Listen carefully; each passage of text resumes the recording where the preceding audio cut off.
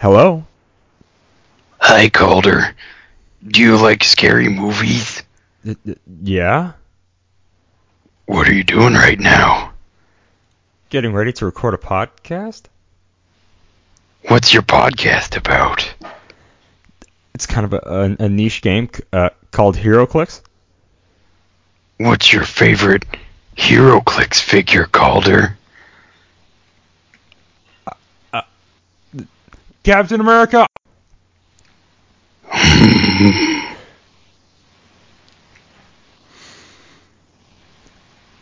Oh, hello?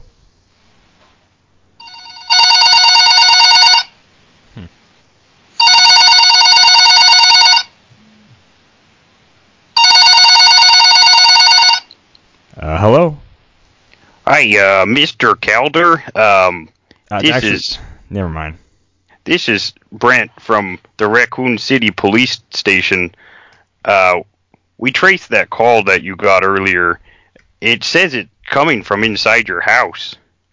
Oh, okay.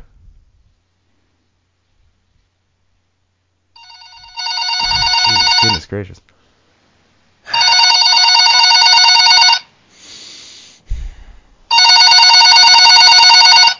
Yeah, hello? Hello, Calder. This is WizKids. I just called to let you know, we're bringing Felix Faust out of retirement. Ah! That was a terrible dream. Anyways. Hello and welcome back to Dial H for HeroClix. This is episode 281. Howdy, howdy, let's get rowdy.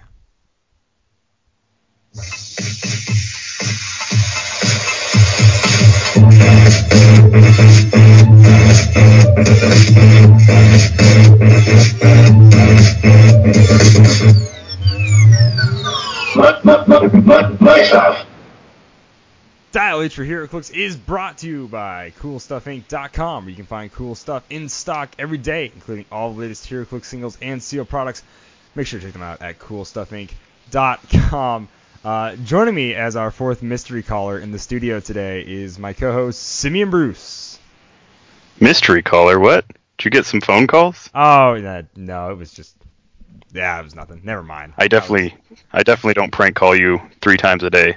That's not me. Absolutely not. You're not Humongous? Nope. No? Okay. I'm not Joe either. Who's Joe? Joe Mama. Ha! Jeez. Got him. I mean, I knew that's what was going to happen, but I still wanted to just present the opportunity. Alright, I legitimately didn't know if you were in the know or not. No, I know. Sadly, yeah, I know. Anyways, this is a HeroClix podcast. If you haven't guessed, it is, of course, really close to spooky season, spooky time. And, yeah, I normally like to start the show with what made us happy this week. Simeon, you got something that made you happy? What made me happy this week was at a Halloween party. It's a little bit early for a Halloween party, but pulled out like an old costume from about 5 or 6 years ago and threw that on and went and hung out with some people and listened to some spooky stuff on YouTube because music's overrated. So we just did like top 10 scary things on YouTube or something. So my first guess is like, is it just like spooky, scary skeletons, like 10-hour repeat or something going on? No, but that would have been extra spooky. So we should have done that. What was the costume? Did you bust out Count Chocula for like the third time in a year or something? No, I do have that though. Do you really? I've got like Count Funkula is what it was called. So it was great. like top half Elvis, but then a vampire cape and vampire teeth. That's awesome. No, I busted out my old Wasteland Waldo. So Wasteland Waldo. it's basically Waldo, except I sewed some leather patches and like some leather like arm guards onto it, and then it's all like torn up and stuff. And like I tore it up and burned it and like stressed like the fabric and stuff. And yeah. Okay, that's pretty cool. Right on. This week, we had a audition in a town not too far from where I'm at for A Christmas Carol. It was super weird. I can't remember if I mentioned this on the podcast or not. But anyway, either way, I auditioned for it, and I ended up getting the role of Fred, the nephew, and like Businessman 3 or something. So pretty excited to be in another production. It's been a couple of years since I did any stage stuff, so I'm really excited for that. As well as there was a local antique shop. It had buy 5, get 5 free for comic books, and comic books there were like $2 for an issue, and it was a huge just selection, and he had a lot of Captain America books and Avengers comics that I was missing that I needed to just fill out a couple of collections there, so I ended up buying too many comic books. Nice. Way too many. I love going through like the old bins or whatever.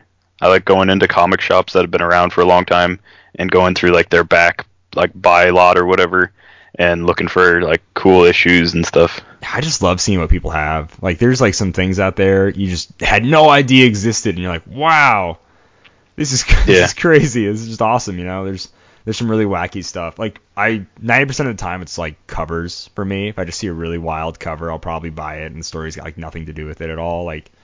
So yeah, no, but that is what made me happy this week. It was really awesome. Moving right on into the news section.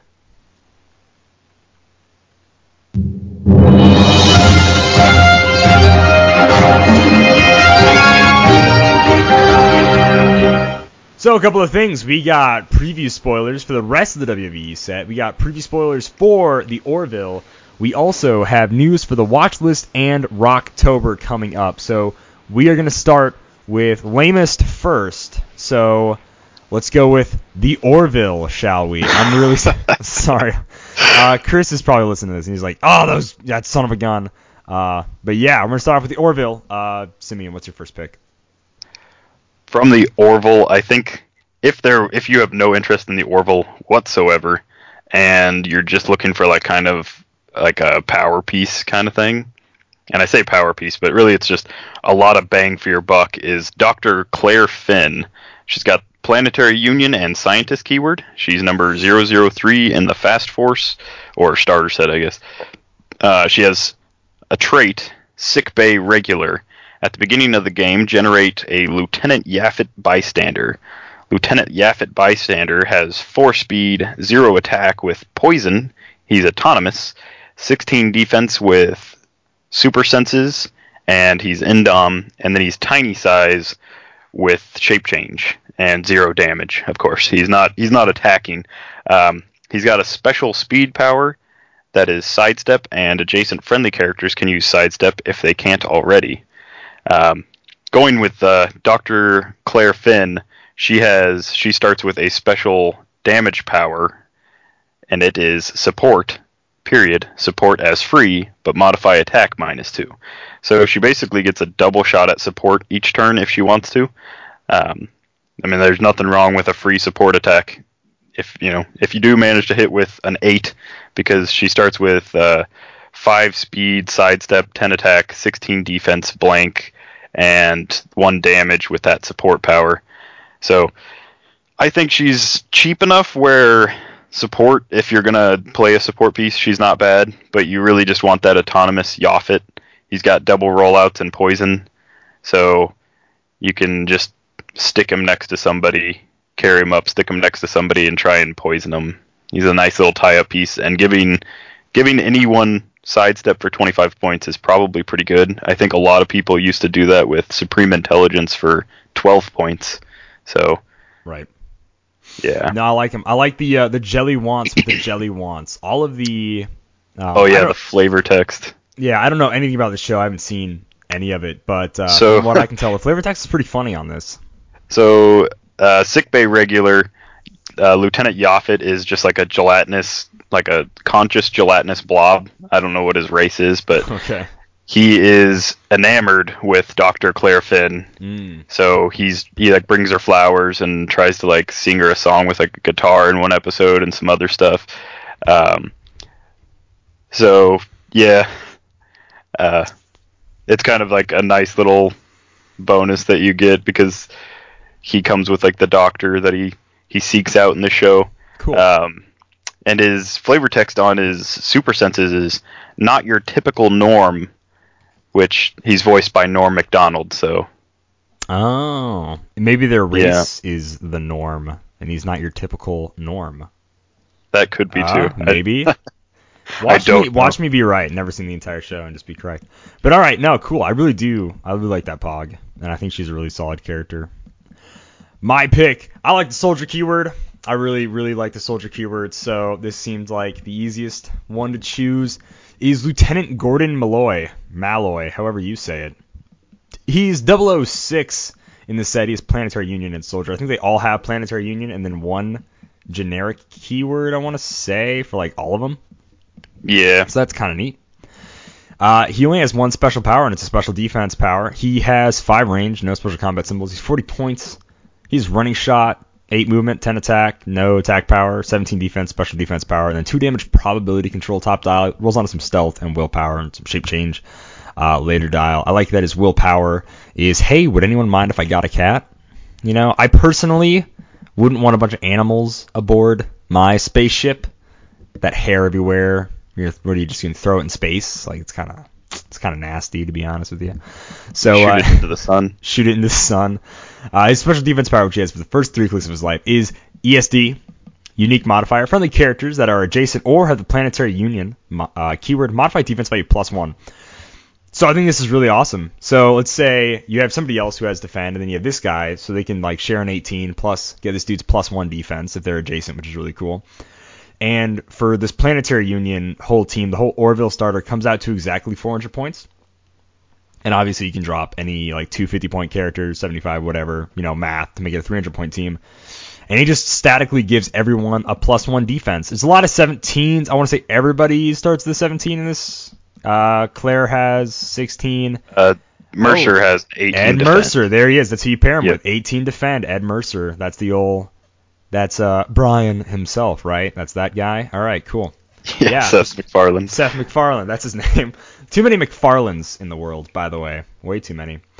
So anyways, Lieutenant Gordon, I'm really trying to figure out more to say, but he has a very basic thing. He's got prob, so he ups your defense. He himself has that are adjacent. Is it other friendly characters? No, it's friendly characters that are adjacent. So he also just has a static +1 defense always when he has that one too. So that's pretty cool. So he's a 20 from range with a prob. 20 from range, 18 otherwise. And he's solid. I think he's really solid. For 40 points, running shot prob, he only has 2 damage, which is the really rough part about him being a secondary-ish attacker. He's like super like 4th string attacker having only 2 damage, which really sucks. But that's the Orville for you, ladies and gents. Hope you stick around. It also does, since it is a starter set, it does come with a map. We don't have pictures of the map. From what we can tell, I don't know if it's supposed to be double-sided or not. It's the Orville Bridge Indoor, is from what we can see. And it comes the normal... Yeah, it's cool because we never got the Star Trek bridge. So, I mean, at least we get a spaceship bridge. Oh. Yeah, it is a one-sided map because this is one color map. Normally they'll say 2 color maps. It's double-sided. So that is the Orville, ladies and gentlemen. Moving on, we're going to go ahead and talk about the watch list. This should be relatively short since we just have figures that are just on it. There are no changes made yet, and no changes might be made at all. Being on the watch list does not guarantee a change like we've seen with a couple of figures or game elements in the past, and these are just things that might just need wording tuned up. Simeon, do you want to say who is on the watch list? Yeah, so we've got Vulture from Earth X, I believe. We've got the rare Proteus from X-Men animated series. I'm still not sure what that set's going by. I think it's XDPS is what Realms has it as. I think that's what Realms put it down as. I would call it the Phoenix Saga, the Phoenix Saga. Yeah, Phoenix Saga. Is that it? No, there's one more, isn't there? No, there's 2 more. Okay. I'm not sure what they are right now. Well, you said Vulture and Proteus. We're so prepared. We're killing it. Vulture, Proteus, Trader and Gardner were the other 2. Yeah, that's right. Trader and Gardner. So Trader and Gardner, there's a lot of top 8 teams at Worlds with those this year. Clearly, Proteus wasn't in the top 8 or even legal for Worlds, so he didn't get any play. And then Vulture was on a team that won at Nationals, the other half of that team being Hawkeye, which rotated, so they didn't need to watch list him. So I think they're going off of, for 3 of them, they're going off of results. Yeah. And then Proteus, I think they're just going off of the fact that there's been a lot of buzz in the community about it. Could you just choose one figure, and what would your fix for that figure be?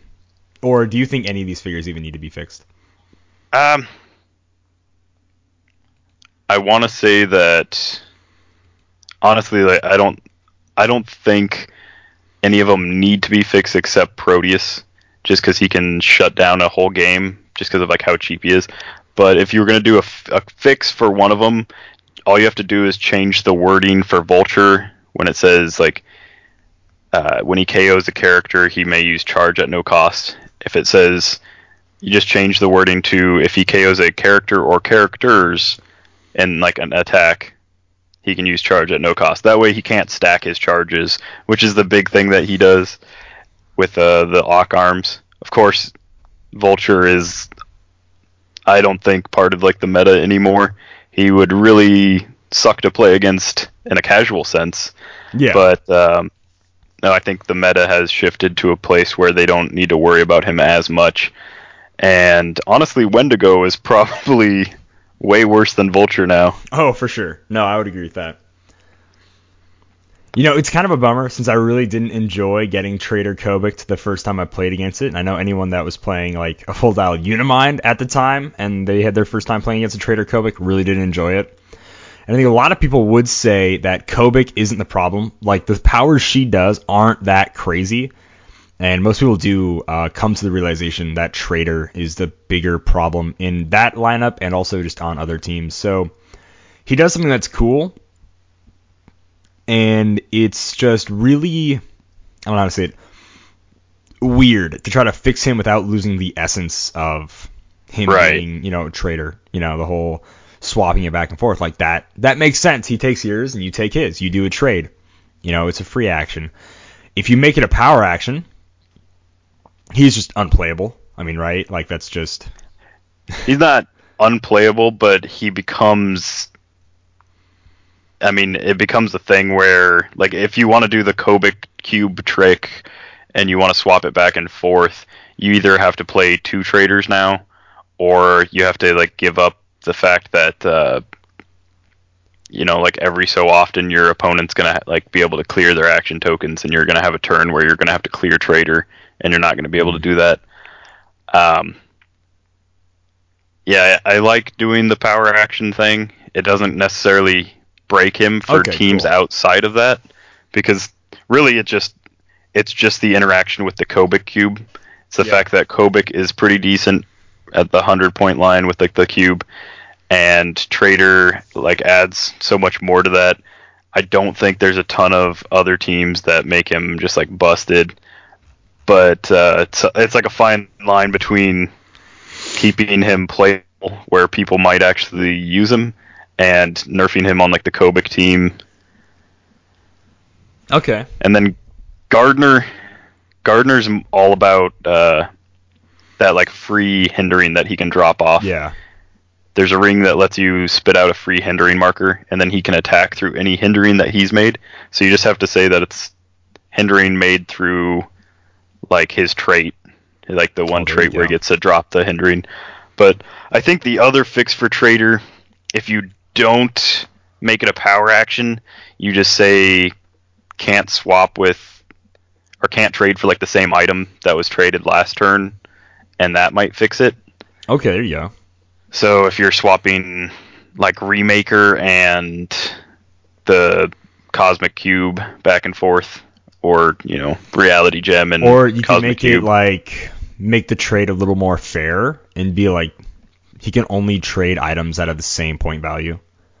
Yeah. Like, he has to do a fair trade. It can still be a free action, but they both have to be worth 30 points. Like in the case of the Cosmic Cube or whatever, they have to be worth that much. Or if he just wants to do rings, they both have to be 5 points, something like that. I think that would be I think that'd be a pretty fair solution, to be completely honest with you, in that case. Yeah, and then Proteus it's just for the points, it's too much blocking. Like that's It's a lot. you can play 5 Proteuses and use your 4 actions, and those 4 actions create 20 squares of blocking terrain if you want. There's a little more to it than that, but that's basically what it is. And even on the most open maps, that's gonna completely, shut down your opponents, unless it's like outdoors. And then if you combine him with the orange Proteus, so people can't break through the blocking because within 3 squares they can't use improved movement or targeting. Yeah. It's even more gross. But I think the fix there is you just make it either like a unique thing, like as far as unique, like once per action. Yeah, something like once per turn for all characters of this trait. Like that. Yeah. Something like that. Yeah. There you go. So then that basically, like you could still play him. He's only 10 points, but you're not going to stack your team with 5 of them. Or more, or something really crazy. Yeah, you could just make him give him a unique ring. I don't think they've ever done that before, but yeah, make it like a unique power where if it's used once that turn, then it's done that turn, or once per action. Yeah, that's a fairly simple fix without making it super convoluted. All right, right on. Well, I think that basically covers the watch list. I kind of went in with no notes about this, and I think we actually came up with some pretty good answers for how we would solve it. Now, we don't know how they will solve it. Maybe in a week or two we'll have that on the show. But until then, we'll just go ahead and move on to the Rock news. These are going to be maps available / one map that was the VIG map for this month that are going to be coming up at Rocktober. So I just have them all in front of me. I'm just going to go ahead and give them a really quick spiel, because I think they're kind of funky cool maps. The first one is the Sanctuary, which is kind of like a church-looking map with some pews. I'd really hate to be the people in the pews that are on the side. Can't see anything. Like this is like the worst spot in the world. And it really is just like a church. Like it has a ton of walls. It's an indoor building. You both starting areas on the outside. I'm not going to go too in depth about it, but it is a rock map with a ton of walls. Yeah, believe it or not. Wow. And it's just really weird. I don't know how else to place it, but it's like kind of a really weird map, how it kind of cuts off the middle and everything. It is certainly interesting. If you wanted to protect your Colossals from something like that, this is a great map for it, because once you're indoors, there's not really a great position until you totally get out of doors to actually see your opposing character's Colossals on their side of the map. So there's some safe things there. If you want to check these out, these are all on HC Realms. So you can absolutely check those out. I believe it's the first or second article covering it's just HeroClix map reviews. So it's kind of cool. I just like the idea. So if you wanted to hold some kind of game for whatever reason, you want to have it to be a church, like you want to do a Kingsman thing. I don't know. It's like the most obviously ultra-violent thing I could possibly think of, which is also terrible. So Preacher, there's like a great scene. I haven't watched that far in the show, but I know in like the comic, there's like a big scene in a church. So. And also, this would be great for the Halo guy. That's like a reverend or something. I also wouldn't mind the Prophet of Regret. Yeah, Prophet of Regret. Something like that. Or like a Nightcrawler team where he's actually like using it as a sanctuary for mutants. Like there's all sorts of fun things, and I just like fun maps that you can build scenarios around. So something like that. Daredevil hangs out in churches too. Yeah, also Daredevil. That guy. What a good Catholic, that Daredevil. Next up, this is a team champion map.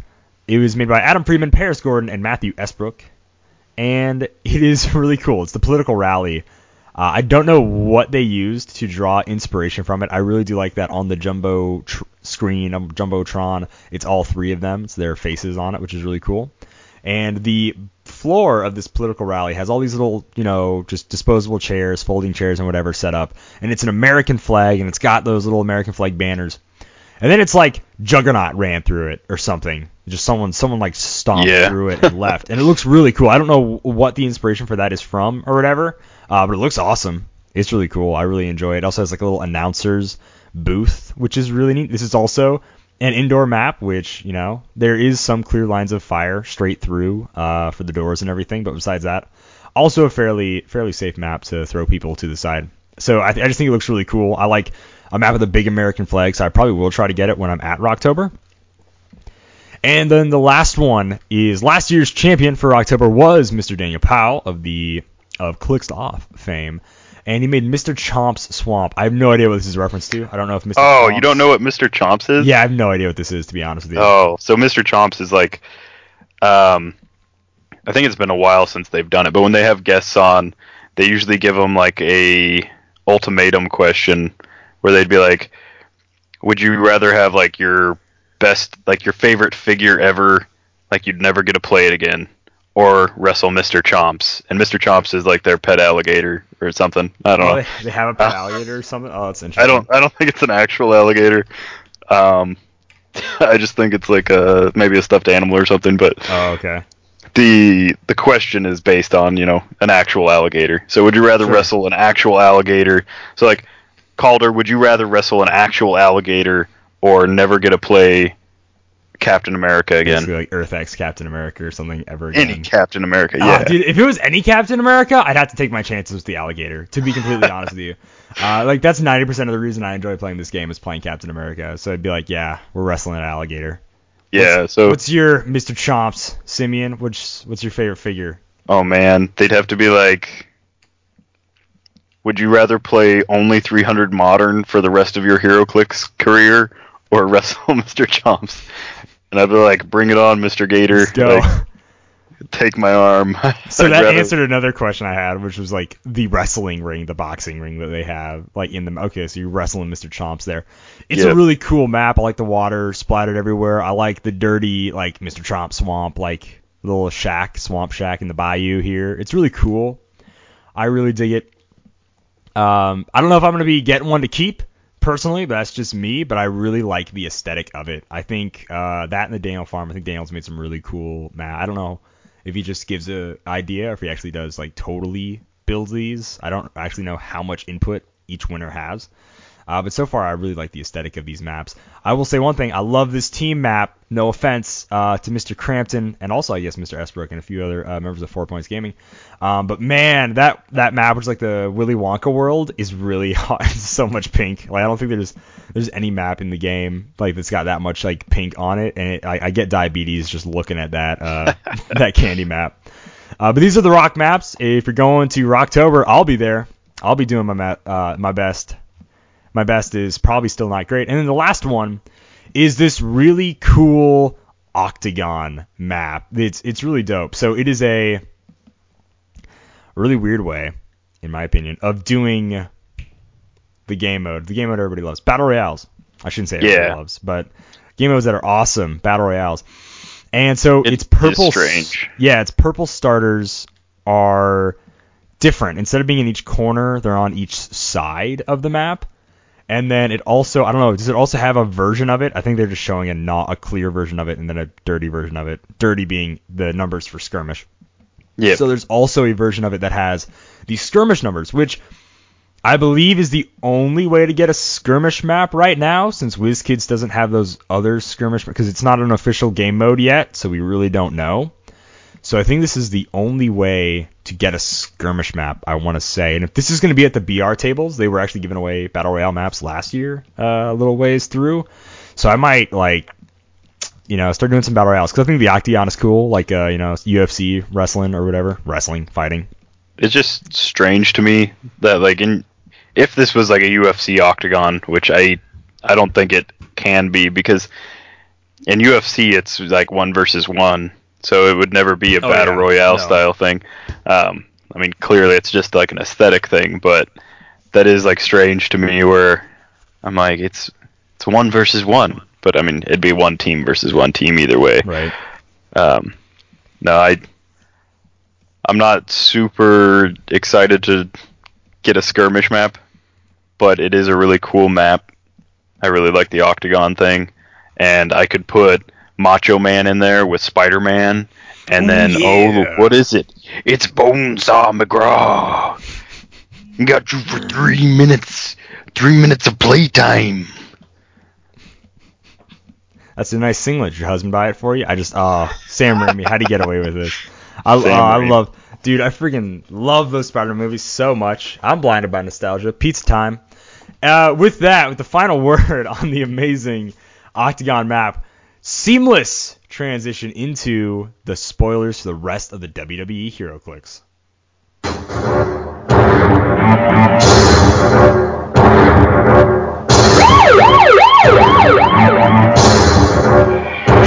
Oh my gosh! So close! He kicked out! He kicked out! He kicked out! All right, before we totally jump into the WWE HeroClix, I do want to say this because this was felt like it came out of nowhere. But Trish Stratus posted on Twitter and on Facebook, I believe, on her own website, little Stratusfaction going on of her WWE HeroClix figure. Like, she's like, yes, I gotta be relevant for a little bit. I shouldn't say that in offense to people that really like Trish Stratus, but I'm I one thought of it them. was thought it was. Do you actually like Trish Stratus?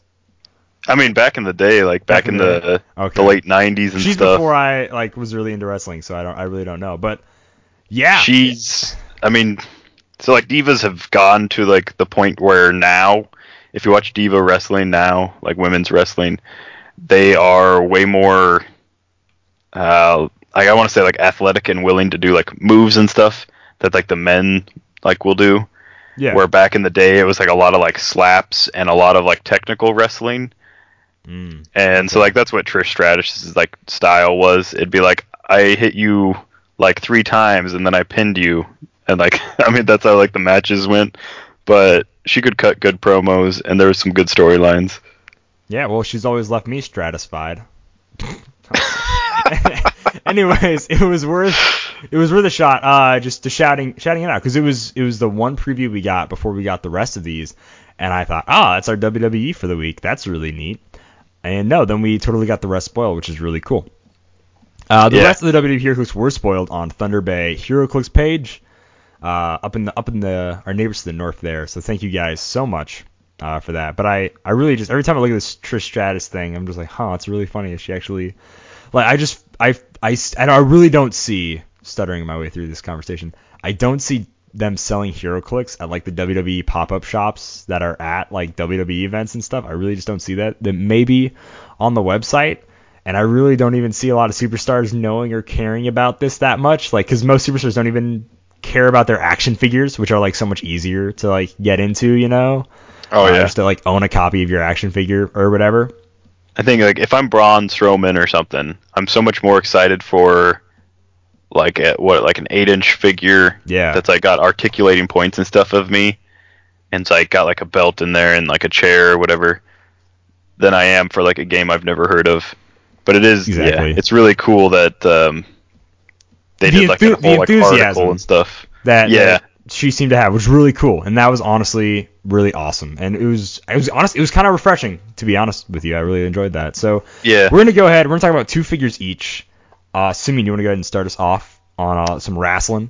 I'm going to start off with number 010 in the Rock and Sock Connection starter set.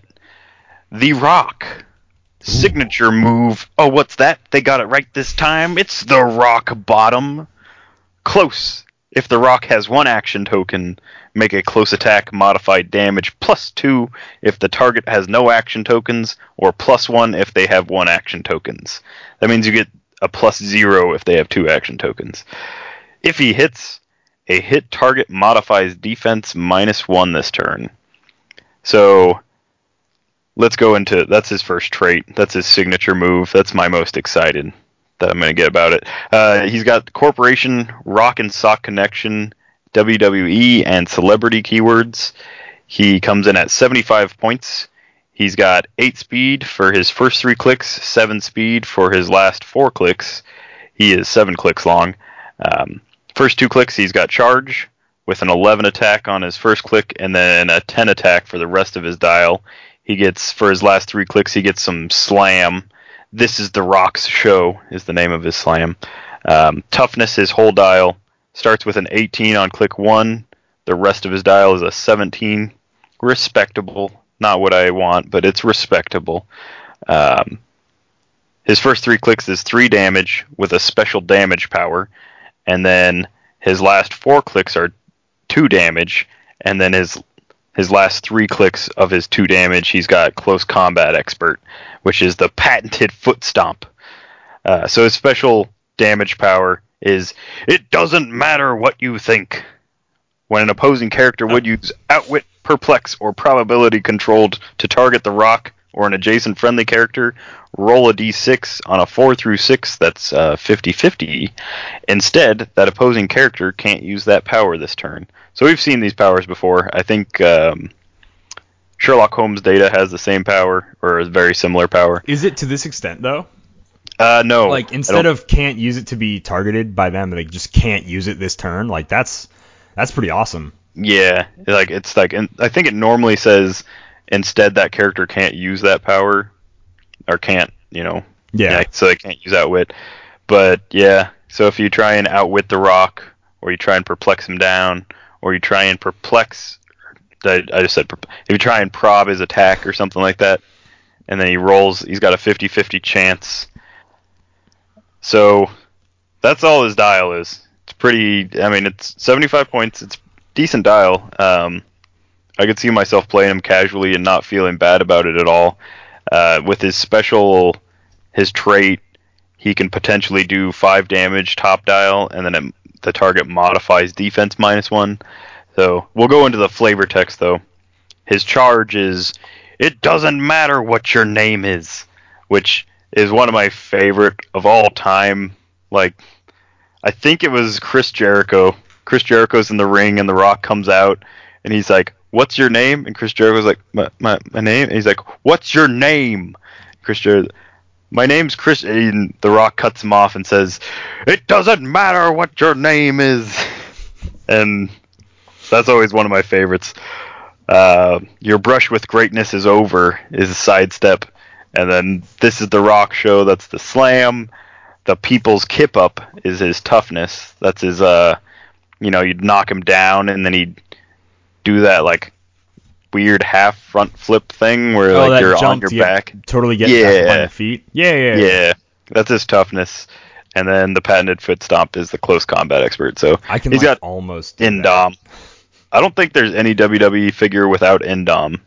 I don't think so either. I think that's actually the only set symbol they have for defense is just Indom. I want to say they all have 1 speed, attack, and damage and defense symbol, and defense is just Indom, to be real with you. I want to say that's what it is. Well, it's fair because they have more willpower than 90% of Green Lanterns. So. Oh, clearly. I think what's cool about this Rock is he only has 1 WWE exclusive power, Slam, later in his dial. I think that's actually really interesting. Yep. Yeah, it's a fairly good intro to like the WWE stuff. So I'm glad this is part of the starter stuff. Absolutely. My pick is 106. Shawn Michaels, also part of the Rock and Sock starter set. He has Degeneration X, New World Order, and WWE keywords. So no keywords used outside of WWE. So it's going to be a little tough unless you're rocking some of those great figures, Predator Card and others, to make a theme team with little Shawnee here. Silver Sable, Eternity. Silver Sable, yeah. Oh, do you like my Degeneration X team? My Shawn Michaels, Silver Sable, Eternity, Wolverine, or all new Wolverine, Predator Card, and Taskmaster. Yeah, it's great. It's a great team. Sure do love Generation X. He has 2 traits. First one is signature move, Sweet Chin Music, close. And then it gives him ignores characters for movement. If Shawn Michaels has 1 action token, move him up to half his speed value. Then make a close attack, modifying attack and damage value +1 for each tuning up the band token. After resolutions, remove those tokens. How does he get those tuning up the band tokens, you may ask? Well, here it is. His second trait, turning up the band. At the end of your turn, if Shawn Michaels was not given a costed action this turn, give him a tuning up the band token. When Shawn Michaels is damaged by an attack, remove all of his tuning up the band tokens. So if he just sits there, does nothing, no actions at all, no costed actions, so if you carry him or whatever and he just chills, boom, tuning up the band token. All right, there's +1 damage, +1 attack. You keep going that can stack to a +3. Then it's like, all right, here's the Sweet Chin Music. He's going to come out. He's going to hit you for 5 damage, 14 attack, top dial, and just boom, really lay it on you, which is awesome. I really felt like whoever designed this figure is just a huge Shawn Michaels fan because he gets like one of the greatest sculpts with the double like pyrotechnics, the double like bicep flex, and he gets these just crazy stat modifiers, which is amazing. I've got the moves that really move him. He's got nimble and sidestep, so he can move. I got the moves that really move him. So he It's a sexy boy. I want another Shawn Michaels in a future set, which is like old Shawn Michaels, like wearing like the NXT ball cap or like the really weird like Toby Keith beer drinking like cowboy hat. It's like all curled up and stuff, and he's just like, yeah, that'd be awesome. So HBK with like the Elvis like super shiny white glitter outfit. That'd be so dope. And this is all basically based around WrestleMania, right? He's got the Mr. WrestleMania, the headliner, and all this stuff. He starts off 17 defense is his highest defense value. He does also have perplex top dial. So if you wanted to not maybe wait another turn to get that sweet plus 1 to each stat, and you'd be like, okay, I'm comfortable with a 13 attack and 4 damage. I'll just perplex my damage up to a 5 because 13 will be enough. We can just get this show rolling. Or he can also just perplex up his defense defensively. He does have 7 clicks of life. He moves on to some flying leap and lightning speed down in his dial. He has a little bit of slam and showstopper on the last 3 clicks of his life. Last 4 clicks he has super senses. Last 3 clicks he has empower. He's 75 points. I think this Shawn Michaels is awesome. I love if you can keep him safe and he doesn't get hit by an attack, he can still keep making attacks and you can keep, building those tokens as long as he doesn't give actions, but you just got to keep him safe. You don't want him getting, plinked right away and be like, man, I waited 2 turns. I was tuning up the band. You just untuned me, man. That's not cool. So, you just threw off my groove. Let's do like some quick math here. Let's see. Nimble plus sidestep means 3 squares of free movement, plus the WWE team ability means he can move out of the starting area 10 squares. So he can get 13 squares out of the starting area, like turn 1 without an action. He's got perplex, so he can be, what would that be? A 20 for close, and you can't shoot at him when he's on his top click because of the WWE team ability. And so you can move him like that whole range and then keep him fairly safe, I want to say. And you get the tuning up the band token. And then turn 2, to activate his signature move, he has to have 1 action token. So you will have to forego a tuning up the band token in order to get an action token at some point. But let's say turn 2, you give him an action to make an attack or something, and then turn 3 you cash in your 1, and let's say you perplex up your damage, so then you're a 12 for 4 still. That's pretty big. That's pretty good. No, absolutely. I think he's just stupid gnarly. I really can't wait to play some of these figures. I am way too excited. So that is Shawn. That's a Heartbreak Kid, Shawn Michaels. Yeah, and move him up to half his speed value, ignoring characters. He's crazy movement. I mean, with the sidestep nimble, move up half speed, and then plus the normal, full speed. Yeah, he's so fast. He's fast, dude. He's fast. Yeah, I think he might be the fastest we've seen so far. Not quite as fast as Ric Flair. No, he's faster than Ric Flair. So we got 2 Ric Flairs. We got the one that I'm guessing comes in, I don't remember which starter. I'm pretty sure this is the Rock and Sock connection still, that Ric Flair comes in. But the one I care about is the normal set, the 004 Ric Flair. He's got Evolution, Heenan Family, and WWE keywords. So, again, no generic keyword on this one. He comes in at either 85 points or 45 points, which is a bargain because at 45 points, he's got a special dirtiest player in the game. Exploit weakness and probability control is his damage power. He's got 2 traits. He's got the signature move, figure 4 leg lock. If Ric Flair has 1 action token, make a close attack modifying damage +1 for each injured leg token on his target.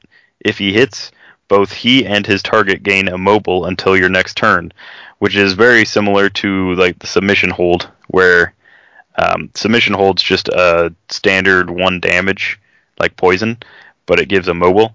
And so his signature figure 4 is just like a more advanced submission hold power. And then his second trait, work the leg, walk it off. Once per turn, when Ric Flair damages an opposing character, give them an injured leg token. Doesn't matter if you target the leg, you can target the head, they get an injured leg token. That's right. Characters that modify speed -1 for each injured leg token they have, and defense -1 for each 2 injured leg tokens they have.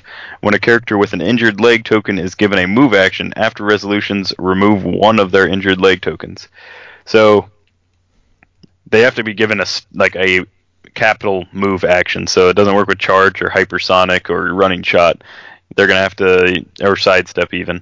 They're gonna have to be given an actual like power action just to move if they want to remove some of these tokens. And if you can stack up to 2, that's pretty good. If you can stack up like 4, that means they've got a -2 defense, and you've got a +3 damage when you hit them with the figure 4. So, Ric Flair top dial, he's got sidestep, 9 movement, goes to an 8 for clicks 2 and 3, and then a 7 for 4 and 5, and then he's got a 6 speed. That's blank for the rest of his dial. He does get some slingshot, which is the chop block. Ric Flair really likes his chops. I don't know if you knew that.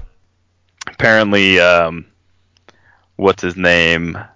Bret Hart told Ric Flair one time that he really needed to cut it out with the chops.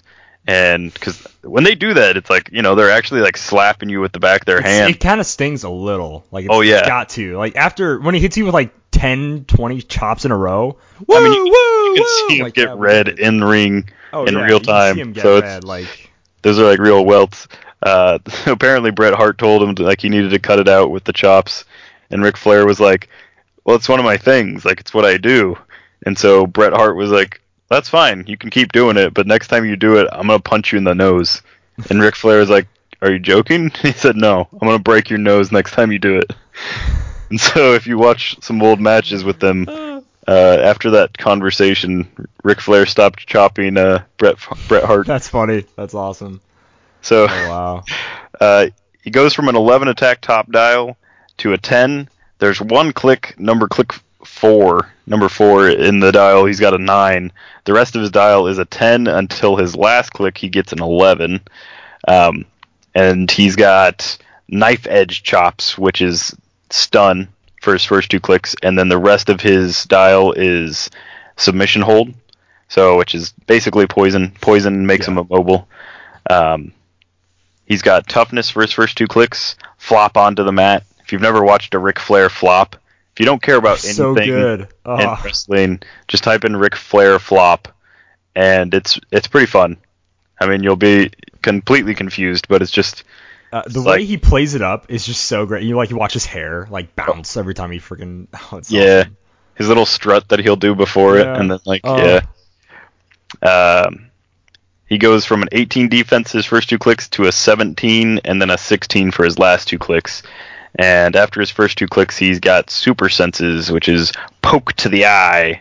Ric Flair was always known for skating by on some cheap tricks and stuff. And then he's got that special exploit probability control. That'll be on both his starting lines, but for the entirety of his top dial, and then his first click of his bottom starting line, and then he goes to perplex for his last 3 clicks. And that, you want to read that flavor text? The old perplex right there? Yeah. Woo! Woo! Oh, there's something about it. It's great. It's great when you watch those live matches and everything, and the whole crowd just does it. Every time he does a chop or whatever, they start counting instead of doing the 1, 2, when they really start going out, they just go woo, woo. Everybody's doing it. It's awesome. Yeah. Crowd involvement is always so amazing with wrestling. No, I absolutely love this Ric Flair. It really makes me want to put him on a team with Tombstone. It's my leg break team, my sweep the leg team. Mm-hmm. That would just be awesome. I think it'd be really funny. So yeah, no, Ric Flair's awesome. Styling, profiling. I gotta find him. Who's he gonna talk about? Stone Cold. What? You said what? What? Give me a hell yeah! Austin All right. 316 says. Austin 316. Something. He is WWE and celebrity, old Stone Cold. The starter might be a little good. We're talking about like 3 or so figures from the Rock and Sock connection. It's, I would say, pretty darn good just by, reading these few ones out. Hopefully everybody also kind of comes to that conclusion, because I just think it's a really solid starter to buy. Even if you're not interested in WWE, picking up either one of the starters I think is a really solid choice. Well, and this one's the $20 one, right? This is the cheaper one. Yeah, it doesn't have So, the ring. yeah, you get 6 figures. I believe it's 6 figures. You don't get the ring, but the figures are pretty solid. So yeah. You do get a map too, which is awesome. Yeah. Yeah. So you get like I believe this one's the gym, right? It's like a gym and then think so. a double wrestling ring map. It's got 2 rings on it. Yeah. Which is kind of neat. For Double Wrestle Day. Yeah, double wrestle day. Yeah. He has one trait, signature move, crack open a 6-pack of stunners. Close. If Stone Cold Steve Austin has 1 action token, make a close attack. Each time he hits, this is like the biggest thing too. After the attack resolves, he may move up to 2 squares using improved movement in Norse characters, and then make a close attack targeting a friendly or opposing character he hasn't attacked this turn. He may repeat this as long as able. So, whenever he's going to close action, when he has 1 action token, he just starts, boom, hit him, hell yeah, and he just goes, and he just starts, I just see this, boom, kneeing people and stuff. It's awesome. He just starts bouncing everywhere, all over the place. He's like, you. Yeah, he's cleared out entire rings. All right, Calder, in your opinion, who sells the Stone Cold Stunner the best? The Stone Cold Stunner the best? Yeah. This one, for sure. No, like, who sells it? Like, The Rock? The Rock always was would do like a backflip almost. Vince McMahon would just flop onto his back and kind of shake and glass-eyed at the ceiling. Anytime Vince McMahon gets hurt, it's pretty hilarious, to be completely honest with you. I might have to go with Vince. I think Shane McMahon. Shane does a great job too. Oh, he's funny. He took a lot of stunners back in the day, and those were always good too. And then what's the last one? So a little bit of a caveat here. He does only start with Flurry. He also has Outwit. He's like one of 2 people besides John Cena has Outwit in this set. So he has 8 movement, Flurry, 11 attack, nothing, 18 defense, toughness, 3 damage, Outwit, top dial. So he has no move and attack. So when he does this close, he has no charge. So you kind of have to get him positioned right. His last 4 clicks, he has a special damage power, which is power. Choose an adjacent opposing character. Make a number of close attacks, maximum 4. This one actually does have a maximum, no repeating. Targeting the chosen character equal to the number of ropes adjacent to that character. So it's not a 2+ ropes, just ropes. So for every piece of blocking or hindering terrain they're next to, he just makes a close attack against them. Now, you can only do it 4 times, but it's still pretty awesome. And on these clicks, he does kind of float in combat values. For the first click he has this on click number 4, he has a 10 attack, 3 damage. The next 2 clicks, they're both 10 attacks, but only have 2 damage. And on his last click, he's really giving it his all. He has an 11 attack with 3 damage. And he also has Quake. Quake is a power in the set. Yep, he also has Quake on those clicks. So you can just really boom, beat up one guy on those last clicks, or you can go ahead and Quake if you want to. He does get some sidestep in the middle of his dial on click 3 through 5, and that is about all he has for move and attack. But if you get him positioned right and he can pop off that crack open a 6-pack of stunners, it's amazing. It's some great things will happen right there, ladies and gentlemen. This is so moving 2 squares, ignoring characters is pretty solid. But the best part about this is that he can attack friendlies. So this is going to be some 4D chess playing where you're going to position your own friendlies in the way so that you can set it up for him to get to opposing characters. Yeah. There might be an opposing character 8 squares away, but guess what? I can attack my friendly, I can move 2, attack another friendly, move 2, attack another friendly, and then guess what? I got to your opposing character. And are you going to want to do 3 damage? Maybe more if you perplex it up.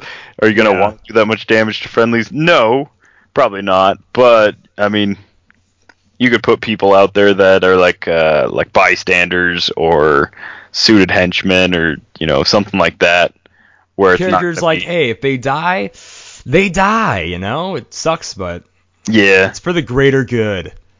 just Kinda to see feeling. him like slowly crawling across the map, taking out your own stuff, be pretty good. It's great. I seriously love this. It's so awesome. And, of course, we also got John Cena, another Triple H. All sorts of figures were previewed. Big Show, Roman Reigns, and Sasha Banks, the old Banks statement. Oh, we can't forget Mankind, or Cactus Jack, Dude Love, which is just amazing. So many They gave figures us all were- 3 in 1. Yeah, it's really is 3-in-1. It's so awesome. So the hype is super real. I know you pre-ordered all of the set, and I know I pre-ordered a ton of it. I'm really excited. It's gonna be awesome. It's coming. All those people that have been dreading WWE because we know we're gonna be saying a lot of dumb stuff in the venue with like just so many quotes and like dumb catchphrases and stuff. Oh yeah. I'm gonna bring that full force. They have no idea. They have no idea how annoying it's gonna be to play against me once WWE comes out. What's that website where you can hire celebrities? Oh, book Cameo. Yeah, I'm gonna rent out Jim Ross and have him come to my venue and announce for me. So, tangent. If you want to go to Book Cameo and you wanted Scott Porter to make a little video, Book Cameo normally they do like little like 2-minute videos or something like that. So it costs like a mere like I want to say it's like $60-$70 for Scott Porter to make a video for you. So if you want a little video like, hey, do well in the next HeroClix tournament, all you HeroClix players out there, and may all your rolls be critical hits, or like whatever you want to do, a little Scott Porter spiel. Boom, right there. You can book Scott Porter, and they'll see it in like a queue, and you don't actually pay them the money until they select it and they make the video, I believe. So just that one's out there for you HeroClix players. Just saying. I'm also on book. No, I'm not. $78, just $8 more in Scott Porter. Like, you decide who's worth it. You tell me. I won't judge you, but I will judge you. That is it for news, and that is it for WWE this week. Can you smell what The Rock is cooking? I guess we know what The Rock was cooking. Congratulations to, I believe, Ethan Beck, who figured out where that clip was from. It is from Deadly Twister. I advise everybody to go look it up and check it out. If you have, maybe not everybody, low tolerance to seeing people in like very real legitimate pain, maybe don't watch it. It can be a little tough to watch. But if you're like me and really find that kind of thing just hilarious, then by all means go for it. There is also a language warning, so I know a lot of younger folks listen to the show, so maybe just maybe not around little ears. Next up, before we get into community, I do want to mention the Patreon giveaway this month. This month, we are going to be giving away a rare Phoenix. And I was like, what? You guys giving away a rare is your main thing? Yes, but it is the Dark Phoenix, who's worth like $30-$40. And if you were the kind of person who wants to collect a bunch of these, I know a couple. Simeon has so graciously offered to give up his Dark Phoenix and make that the raffle item for this month on Patreon. As always, if you join Patreon, you will get your own heroic rank, and we also have Dial H for HeroClix stickers and several other goodies up on there. So go ahead and check out the Patreon if you want to support the show. Anything helps. Serious. Although for the second place prize in the Patreon giveaway, I'll also be giving away Sauron, and then anyone who didn't make it to Regenesis. I still have so many Regenesis leftovers from unboxing that whole case of Regenesis. I'm going to give away a full common set. I'm like, I only have 2 other rares, so instead of making it like a common set plus 2 random rares, I've decided to make it a full common set plus Sauron super rare. So that'll be the second place prize this month. So I encourage everybody to go ahead and jump on Patreon if they want to support the show, support people that make awesome content like oh wow, awesome content. How are you really going to, toot your own horn like that? You darn right I am. It's a dope show. Is there a non-broken Wolverine in there? There actually is. I realized when I hammered one of them, it just clipped like off the base. It just glanced him. So the Wolverine is non-broken. If you want a broken Wolverine, though, I can send you that. It'll have all his bits, most of his bits. Custom mod. Custom mod. I need Wolverine's bits. Yeah, let me get those Wolverine bits, bub. So yeah, absolutely. I was actually really bummed when I found this one. I was like, what? It didn't break? That sucks. Like over on the floor somewhere. Sort of a segue into if you enjoy unboxing videos. And if you like them to be not your average unboxing video, go ahead and check out Dial H on YouTube. We upload the podcast there, and also every Thursday I upload a HeroClix unboxing video, past, present, and otherwise. And I basically, if it's a figure I really hate or a character I really hate, I normally just give them the hammer. And then I just like to make it really fun. I like to make them more unique, fun style unboxing videos, kind of have interesting things going on. I like to keep them to around, under 10 minutes. So they're pretty quick videos as far as unboxings go. I like to keep the reactions pretty genuine. And if you also like the idea of chasing something throughout the entire series and treating it as, instead of just like random unboxing videos, like, I'll just skip this one, every week I do open up a booster of Supernova to try to chase those ultra super uber duper rare zombie chases. So if you also want to see if I ever get a Supernova zombie chase, I won't spoil it here for you. But it is pretty fun opening up a set that old and just seeing how everything was. And I do have one of the little checklist booklets, and I'm checking off all the Supernova stuff. So hopefully by the end of it, I get a full set besides chases. And hopefully we get at least one chase. I bought 48, something like that, like 48 packs of Supernova. I think maybe more. I have just tons of Supernova to unbox. The next unboxing is pretty much random every week. And I don't know when we'll do them live on Facebook. But that is it for kind of spiel section before we go ahead and jump on into community. There are dozens of us. Dozens! This week's Community Tuesdays question, the Watcher has spoken, and now you can too. What HeroClix would you put on the watch list? What's banned at your local venue? What for you, Simeon? Is there anything banned at your local venue, and or what would you put on the watch list? I don't think there's anything like outright banned at any of our like local venues. There's a few things that are just like common knowledge, not played. So like Unimind, never played. ID cards, and of course like old like resources and possessors and stuff like that. Anything that like is like competitive in like the absolute nature, like you wouldn't play it unless it was like a competitive event, is just usually not played. But nothing really like outright banned. We have had to tell people like a few times to quit bringing the same thing because it just gets old playing against the same thing. But that's slightly different. Sure. And then what I would watch list or what I would ban, man, out of the newest stuff,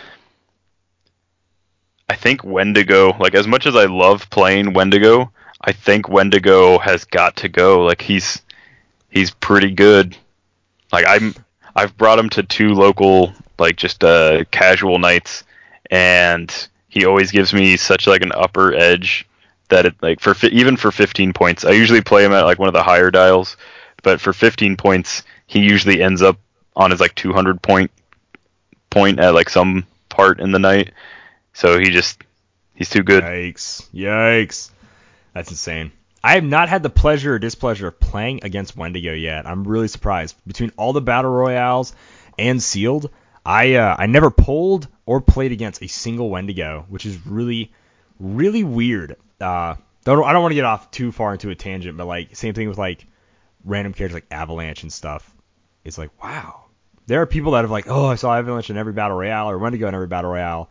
But I just realized, like, I just never played against these for whatever reason. I just never played against these figures, like luck of the draw.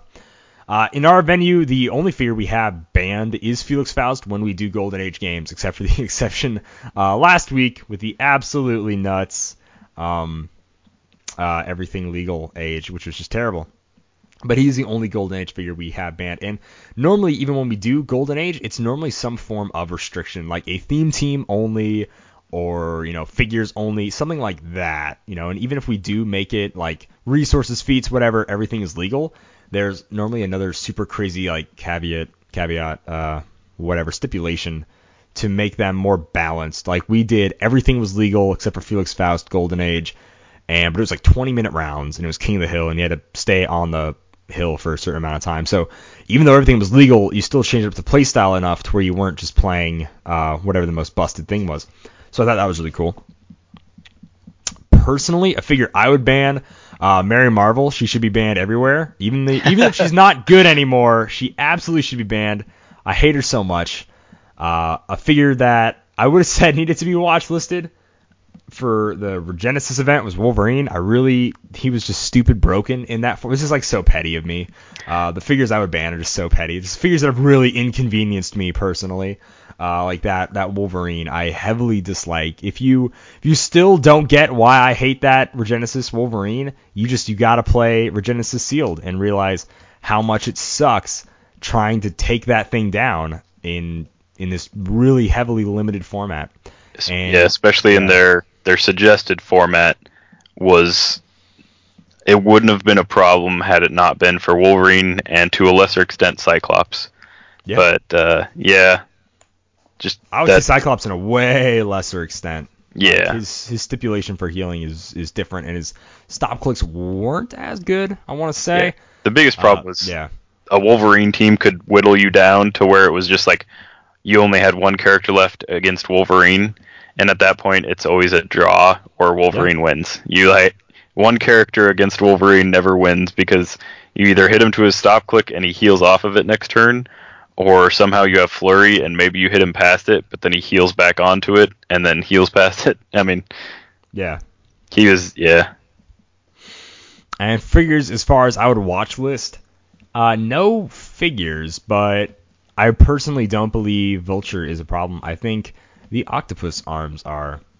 So I think like once per turn this character can use Flurry instead of just always having Flurry. So it literally would only change for Vulture. Like that fix, I just realized how stupid that fix was. It would literally only affect Vulture because he just gets to use Flurry multiple times as opposed to not. Or make the Ock arms, instead of being able to use Flurry, give him Giant Reach, whatever. And then, Perplex, but you can use it twice or whatever, however they normally do it with the Dr. Octopus, something like that. Either way, that may be a problem. I also not super crazy about Mjolnir, in my opinion. I think it's awesome, but I would absolutely watch list it to where only figure over 100, 150 points or as Guardian keyword can pick it. It should not be equip any. Absolutely should not be equip any. Especially for Mjolnir. That's just ridiculous. That makes no sense. I have that problem with thematically. It's thematically wrong. It's really wrong. Yeah, that one more so than the Ock arms for sure. Mjolnir needs to get fixed to where it's harder to pick it up. It's dumb. I'd be okay with them doing keyword specific equipment. So if you want to use the Ock arms, you either have to have robot, scientist, or something that makes sense because you have to understand the technology. If you have to if you want to use one of the swords or spears, you have to have martial artist or warrior or something like that. Something like weird little caveats like that. I would because otherwise, I can't put exo specs on a Big Tony, but I sure can have him equip a Infinity Gauntlet. So there's that, for whatever reason. I can make him equip an object that's twice his point value. Jumping right into community, Simi, you go ahead, start us off since you have more on Facebook. All right, Citizen Peter Marshfield says, at the moment, I don't have much of anything I'd put on the watch list. I don't really see anything that is stupidly broken, at least from my area. For a while, I was banned from playing LEs at my venue because I'd make lots of teams that included them. Huh, LEs, really? That's interesting. Of all things to ban, it's kind of cool. Yeah. We have... If that's the worst your venue has, then you're doing pretty good. Yeah, I would absolutely say so. Jason Levine said team bases and resources. Ooh. Yeah, I can see both of those for different reasons, but team bases can just do a lot of damage in one term, and then resources, of course, can bump up characters to crazy levels. David G. Gaffney says, I don't think anything is overpowered at this time, so I don't think anything should be on the watch list. If I'd watch list anything, it would be Starro. Very soul-breaking to sit across from that thing. I really don't enjoy Starro. I don't think he's totally broken, though. No. Especially against Vulture, because the Starro fights. We had them Starro fights. And just, I mean, again, watch list doesn't necessarily mean that any changes are going to happen. It just means that they're looking into the figures closer. So it's just kind of like a community thing where they're just like putting it out there that these figures are like potentially going to be changed. But Right. we've had watch lists before where nothing was changed on like the majority of the figures. Right on. Little Plastic Superhero said, I don't see any figures that need to be put on the watch list. Only one piece has been banned at my local venue, and that's gosh darn mother fraggin' Felix Faust. Jeff Polier, protagonist, right? Vigilante. Yeah. Vigilante, Jeff Polier. I'll get it right. He Yep, says, you got it. Captain Marvel movie Korath. I think the simple solution would be to make his Kree supremacy trait once per turn. I haven't banned any figures at my venue. It hasn't been an issue. So Korath, of course, is only busted when in conjunction with either the Hulk or more recently Wendigo. Something that can attack and then make like a free attack or attack at no cost because they've moved. And Korath gives them free move one square if they've hit somebody. Of course, it's free or it's at no cost if they have the Kree keyword or if they're adjacent. So with the Hulk combo, you had to make Hulk colossal usually, and then carry Korath. And with Wendigo, you don't have to make him bigger. He can just carry Korath already. So if someone's got a wounded token, Korath just lets him keep moving and attacking that wounded token figure. Like, literally, without the existence of those two figures, Korath is, like, okay and meh at best. Like, his trait would be basically seen as, like, it's not really useful, is it? You know? But since those two figures exist that can make attacks once they move, that's the only reason he's busted. I could see him useful with Ronan, because Ronan's got the close combat expert, and when he hits, he can use close combat expert at no cost. But your opponent would have to be grouped really tightly for that to work, or you'd have to be playing Mjolnir on him to do wielding hammers. But yeah, Korath as is, like if you put Korath on a team without something that benefits from his movement, you've just got a 75-point piece with running shot and precision strike, and he's not great for that. Yeah, and he's just like an okay attacker at best. Yeah. Kirby Ronnie said, our group usually changes things up enough, so there's no need to ban, which is a really cool answer. I dig that. Yeah, I think like self-policing, I guess is how you would say it, like self-policing venues where it's just kind of understood, you know, you don't bring XYZ or, you know, stop bringing XYZ, I guess. Kari Sampson says, I believe so. D20 Felix Faust. A very legitimate figure to ban, I would say. Citizen, is it? Yeah.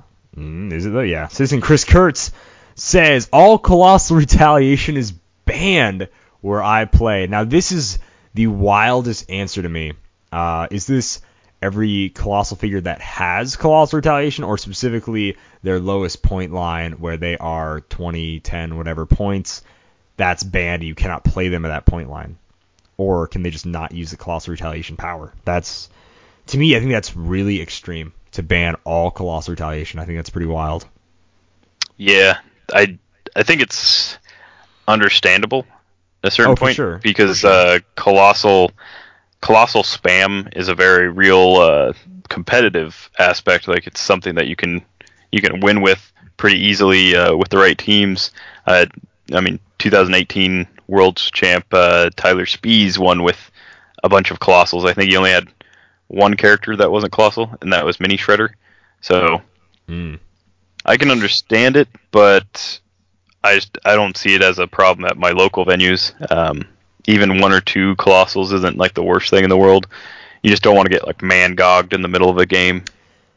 Yeah, I would probably ban Mangog. To be completely, it's like if we had a problem with people like keep bringing him every turn, it's just like, look, dude, 90% of the Golden Age teams I play with will probably just get their boats rocked if you Mangog retail me and hit like 3 and 4, 4-3. I can't remember what it is. Either way, it really sucks. I can just kill a lot of figures in one go. And Yeah. Mangog's, I freaking hate Mangog. I think Mangon really, really sucks as a Colossus Retaliator. When I see him sitting across the board, it's like I really can't do anything until he isn't there anymore. Like, Yep. That's just the way it is, the way it feels like. Yeah, you have to. It's terrible. You have to like either get people off the board with IDs, like attack, and then get them off the board, Yeah. or Mangog has to be your first target, because eating 7 damage to like half your force is not good. It is super duper rough, and that is the last one here on Twitter. All right, last but not least, person who played Wales and I beat with Vulture, Jonah Fleming, says Faust. Oh, is that not a title that we're giving out? Oh man, That should be a title we can. that should be a title. That should absolutely be a title. No, Jonah's actually a very solid player, and He actually really is. I don't know if he's beaten me in a tournament yet, but he's come so close to beating me that, you know, like I was like, well, I'm done, and then like somehow I pull a win out. Yeah, right. Jonah's actually really surprisingly good. During every practice we had for 300 Modern States this year before it happened, I lost every time I played against him in practice. I 100% lost against him. And then in States, I played against him twice, and I won both times. And he was so just like, oh, you got so lucky. I can't believe you lost against me both times in practice. And I'm like, I don't know what happened, man. It just clicked or whatever during States.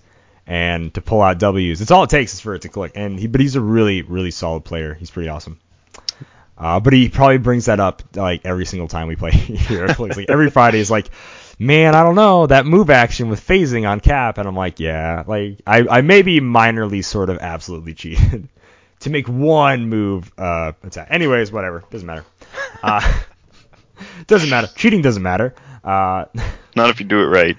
It was only, I think we let it happen because he called in a 60-point character with a whale that game, and I also just didn't notice. Like, he called in Harley Quinn with a whale. And then, like, sure. a turn later, like, a turn or 2 turns later, I was like, you couldn't do that.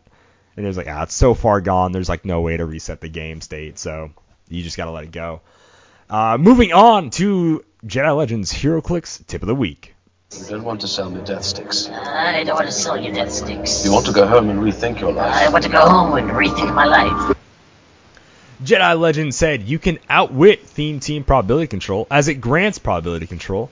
Likewise, you can outwit a named power or something from the pack, meaning if, say, a trait allows invulnerability, it can be outwitted if you name that power. He's got this, like, Morgan Freeman gif. Like, yeah, you sneaky thing, you. What a guy, that Morgan Freeman. Hello, I'm Morgan. You sneaky thing, you. Anyways, I'm not going to try to do my terrible impression.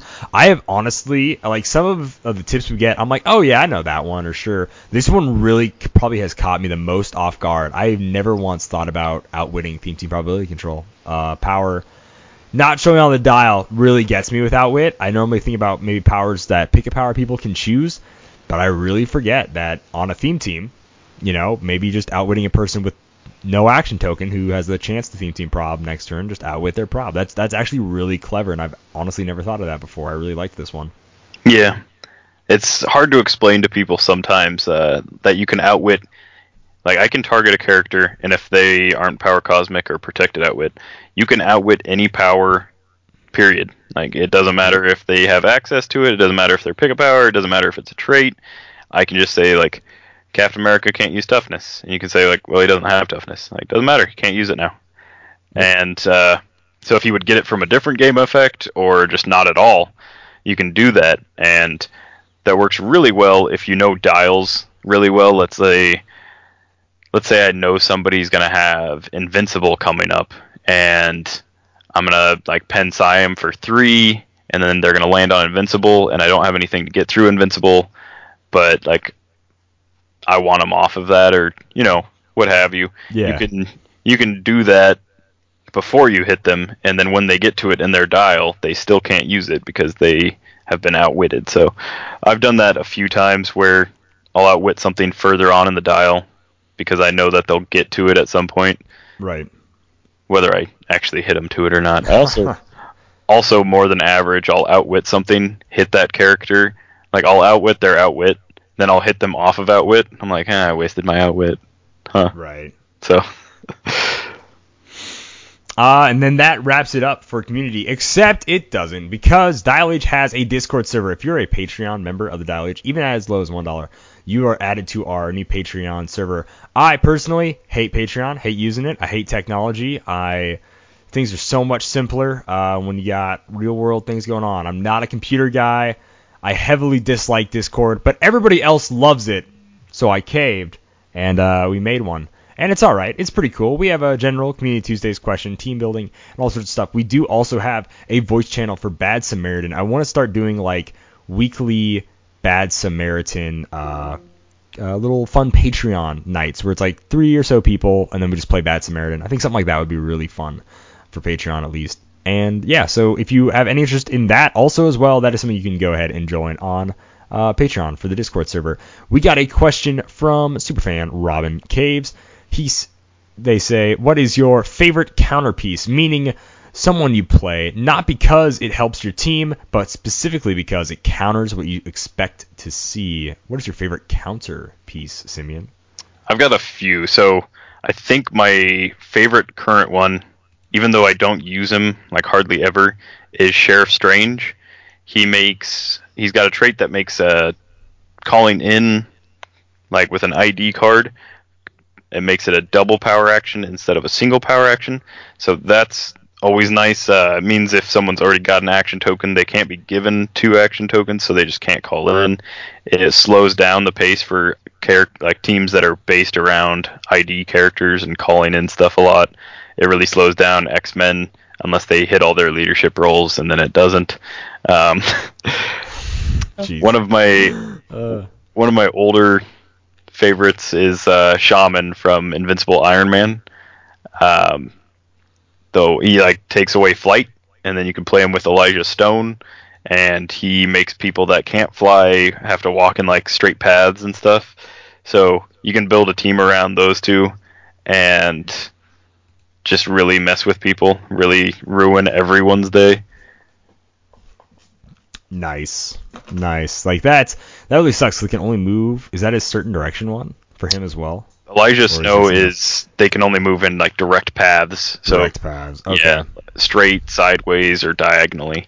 That's gnarly. Yeah. So and that's for everyone that can't use flight, and Shaman's the one that takes away the flight. So then it's just everyone on the opposing force has to. Everybody. Sucks, man. Sucks, don't it? Hurts, don't it? Anyways. One of my favorite all-time counter figures is Copycat. I really liked Copycat when she came out. The first Deadpool set was one of my all-time favorite sets.